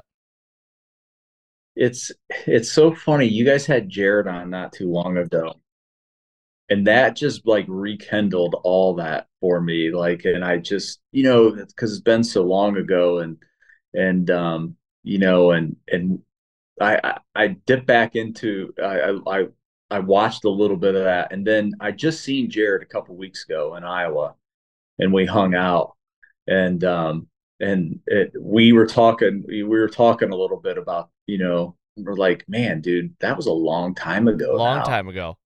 Yeah, and we were It kind of was it it what's that? was it was it was social media, like in the forum base before like Facebook was even a thing back then. That's how I think Yeah. about it. Like I think about like those Next Buck forums back in the day like that. Like that was the true like die hard like social media for hunters back in the day. Oh, for sure. I mean, that was I never thought about it until the way you just put it, Aaron, and the way that you just put it, David. Like I didn't think we weren't thinking of it like that and where it's Yeah, gone yeah. today. And we were just, for us back then, all of us guys in that group, we were so hungry to learn and get better as hunters. And just so there wasn't the information out there like there is now. And, you know, that's the reason I, that's the reason I'll get on these and do it, because you know what? Mm-hmm. Like I was that guy that was Yeah, looking for that stuff. for sure. And I feel like I'd be selfish or to not do that to maybe help out the next guy along the way. That was me, that was just Mm-hmm. dying to figure this stuff out or whatever. And you'll never completely figure it out, and that's the best part about it. Yep. And that's what makes us keep coming back for more. Yeah. Yeah, I remember the one hunt that's always stuck out to me of yours, Justin, is I think you're maybe in Iowa, but that high and tight heavy deer come working down out of like, well, here we are again. I think it was the CRP, I think. And you Yeah. were right on the edge, and that thing come down, just nasty looking buck come working down there, and you killed them. That was such a cool buck. But like I can even remember watching that hunt, being from Michigan, that we don't see CRP like that. So to me, like instantly when I first see that clip, I'm like, that's too open. Why would you hunt there? You know what I Yep. mean? Where it's like, but then all of a sudden you start learning about, like we talked about earlier, what kind of bucks that the CRP can hold. Then you start going out to the Midwest and truly seeing it in person. You're like, okay, that makes all the sense in the world now. Oh yeah. Yeah. That's still one of my favorite hunts. It's a cool hunt. That was a That buck's morning hunt, wasn't awesome. it? It was a morning hunt. Yeah. I seen that deer the morning I seen him the morning before I killed him. He came out of that drainage. There was another big one that came out of that drainage. I remember that. And I got down. I slid that stand probably maybe 80 yards over there. And then that night it rained I like was gonna say, crazy. wasn't it raining really bad? Yeah, it poured that night. I couldn't even hunt that evening. And then my buddy's cows got out and I had to help him we had to run a bunch of bob wire and get these cows back in that night. And so I never did make it out that evening. Plus it just rained way too hard to hunt in that. And but you always have that little thing in the back of your head. You're like, but if it shuts off, if Yeah. it shuts off, Mhm. you know. But there was no signs of it shutting off, and it was going to rain all the way through the next morning. So the next morning when I got up, it was still raining pretty good. And I remember him saying, he's like, "You gonna go out in this shit?" I'm like, "Dude, if it shuts off, man, it's gonna be awesome." And I went out that morning and jumped into that set, and man, he came right out of that same drainage that morning, and he just was just a little bit on the other side of it. And he went up that hillside, and I could just tell by his demeanor, like he just thought he was the man. He thought he was a badass. And when he got behind that cedar tree, man, I hit him with a snort wheeze, and he was mad at the world and just worked his way all the way back down the hill. And I just diced him. I mean, it was just like the perfect situation. It was, and it was, and um it's still one of my favorite all-time hunts. And he's not the biggest deer I've ever killed. He's like in the 150s, but He's awesome. He's a toad. He's only like 11 inches wide at 150. Like he's Oh, yeah. so big. Yeah. Yeah, He had a 7.25-inch base on the one side. Oh, That's unreal. I'm so thankful that there's guys like you filming back in the day, and that a guy like Jared had what it took to put all that stuff together, a decade, 2 decades ago, and that's when I was really learning about it. That's how I come across it. That forum back in the day, those DVDs changed the way I hunt still today. Where Yeah. that's always the funny thing is, like, when I talk to new hunters and they talk about strategies and stuff, I'm like, the strategies really haven't changed, guys. Like, there was guys hunting like this a decade, 2 decades ago. You're just now hearing it more and more that the strategies are still the same. Yeah, and I'll still say this. I'll say this forever. Hill Country Bucks is the best best instructional video I've ever seen. I mean, that was my hands down. That was my favorite. I mean, that one alone was just so good, with all the information on that one. A lot of these guys were just thinking outside the box a long time ago. Well, and it just goes to show too, the people that taught them, like those, it's like, who were those guys? You know what I mean? Who were those guys, and who are the guys that taught those guys? Like, because the guys you were talking to, like the Paul Ramps, and I know I'm blanking on some of the names right now, but those guys, you guys learned from somebody that were doing it in the 90s, the 80s and the 90s. So who were those guys? And it's like, yeah, I give a lot of credit to Jared, and I told him this, and I said, dude, you're the OG podcaster. You're the OG information forum guy in my eyes. Like, he's the dude, and nobody knows him. Shit, Justin, I wouldn't know him if I didn't meet you. You know what I mean? You introduced me to him a couple years ago, and I'm like, where's this guy been all my life? You know what I mean? And it's like, guy's a talented mofo, and he can kill some deer too, man. He's one of those guys that you don't hear anything from, but he is like a soft-spoken killer, man, and just knows wherever he goes, he can get it done.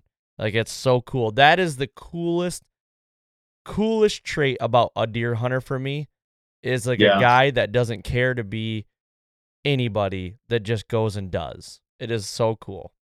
Jared just loves the outdoors so much. He's a true outdoorsman, and he, and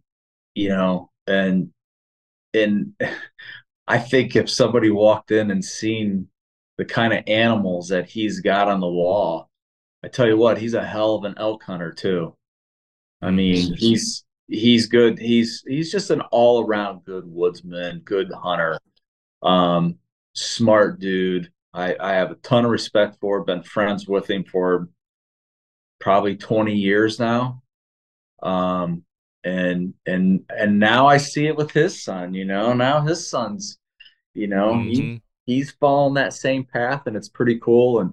And I got to hang out with him here just a couple weeks ago, and he brought his boy out to Andre's farm, and we were all hanging out there, and it's I feel, at the time, you just, these are just the guys you were running with, you just didn't think anything about it. And now, we look back on all the stuff and all these years later. And I remember you guys had a clip, or somebody had a clip or something from one of those videos recently. And me and Jared we were laughing about it or whatever. I said, dude, look how dark my hair was, man. That's funny. Well, that's good news. And if anybody wants to watch these videos we're talking about, they're called Next Buck Outdoors or Blood Brothers, because they were Blood Brothers before. You can still buy these DVDs. I believe it is at nextbuckoutdoors.com, or is that what it is? Yeah. Yep, nextbuckoutdoors.com, and Buck is spelled BUK. So Yeah. check them out. They're definitely worth getting. And like David said, there's no groundbreaking information in there, but I will say, like, you guys laid the maps out really, like, when you're talking about thermals and everything. If somebody's wanting to learn thermals, look at these. Like, they put maps on the screen and everything, and it, like, paints a really good picture of it, you know. And there's hill country, there's hunting marsh bucks, and farm country. So some really good DVDs, man. Yeah. Jared kicked it around. Jared kicked it around there for a little bit, like he was going to do some more or whatever, but it takes so much time to put them together and everything else. So we just never did again. So, but you gotta, when you say not groundbreaking, Aaron, I mean, think of this. Think of, I grew up in Michigan just like you did, but think of watching those DVDs like a dozen years ago, dude. When I first got my hands on them, and because I've told the story 1,000 times, and Justin, you probably heard it, but like I got to meet Todd Prignitz in person, and like I enjoyed the guy's passion. I loved how he hunted, and I was like, hey, what's it? Why does the guy carry the tree stand on his back everywhere?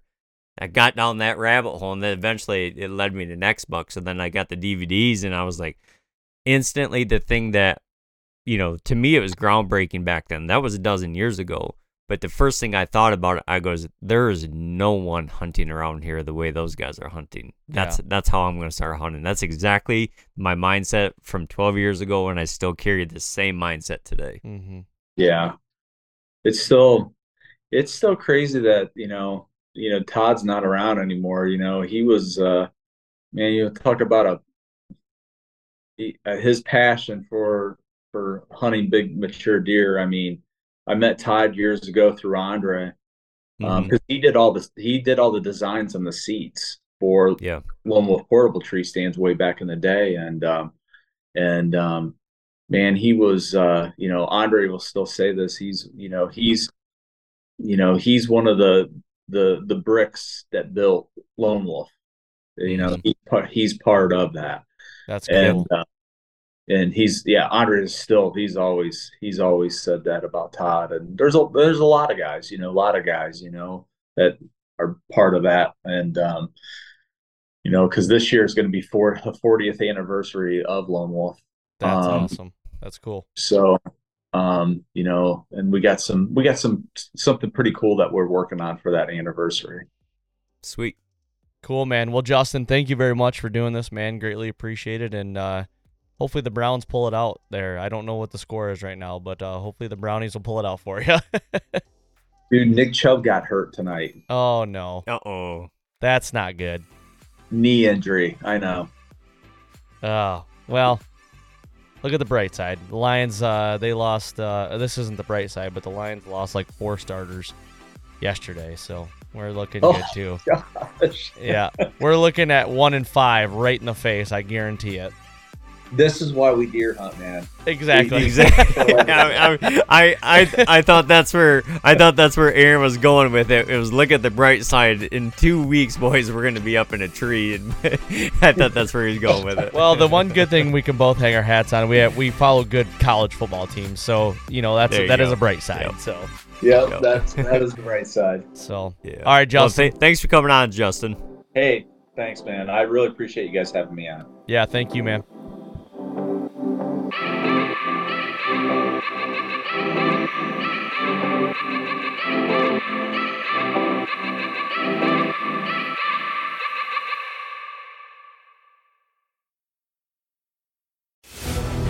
When you go out there and the fish are where you think they are, any one of these casts could be the bite. It's the most exciting fishing that I know, right here at Hawks Cave.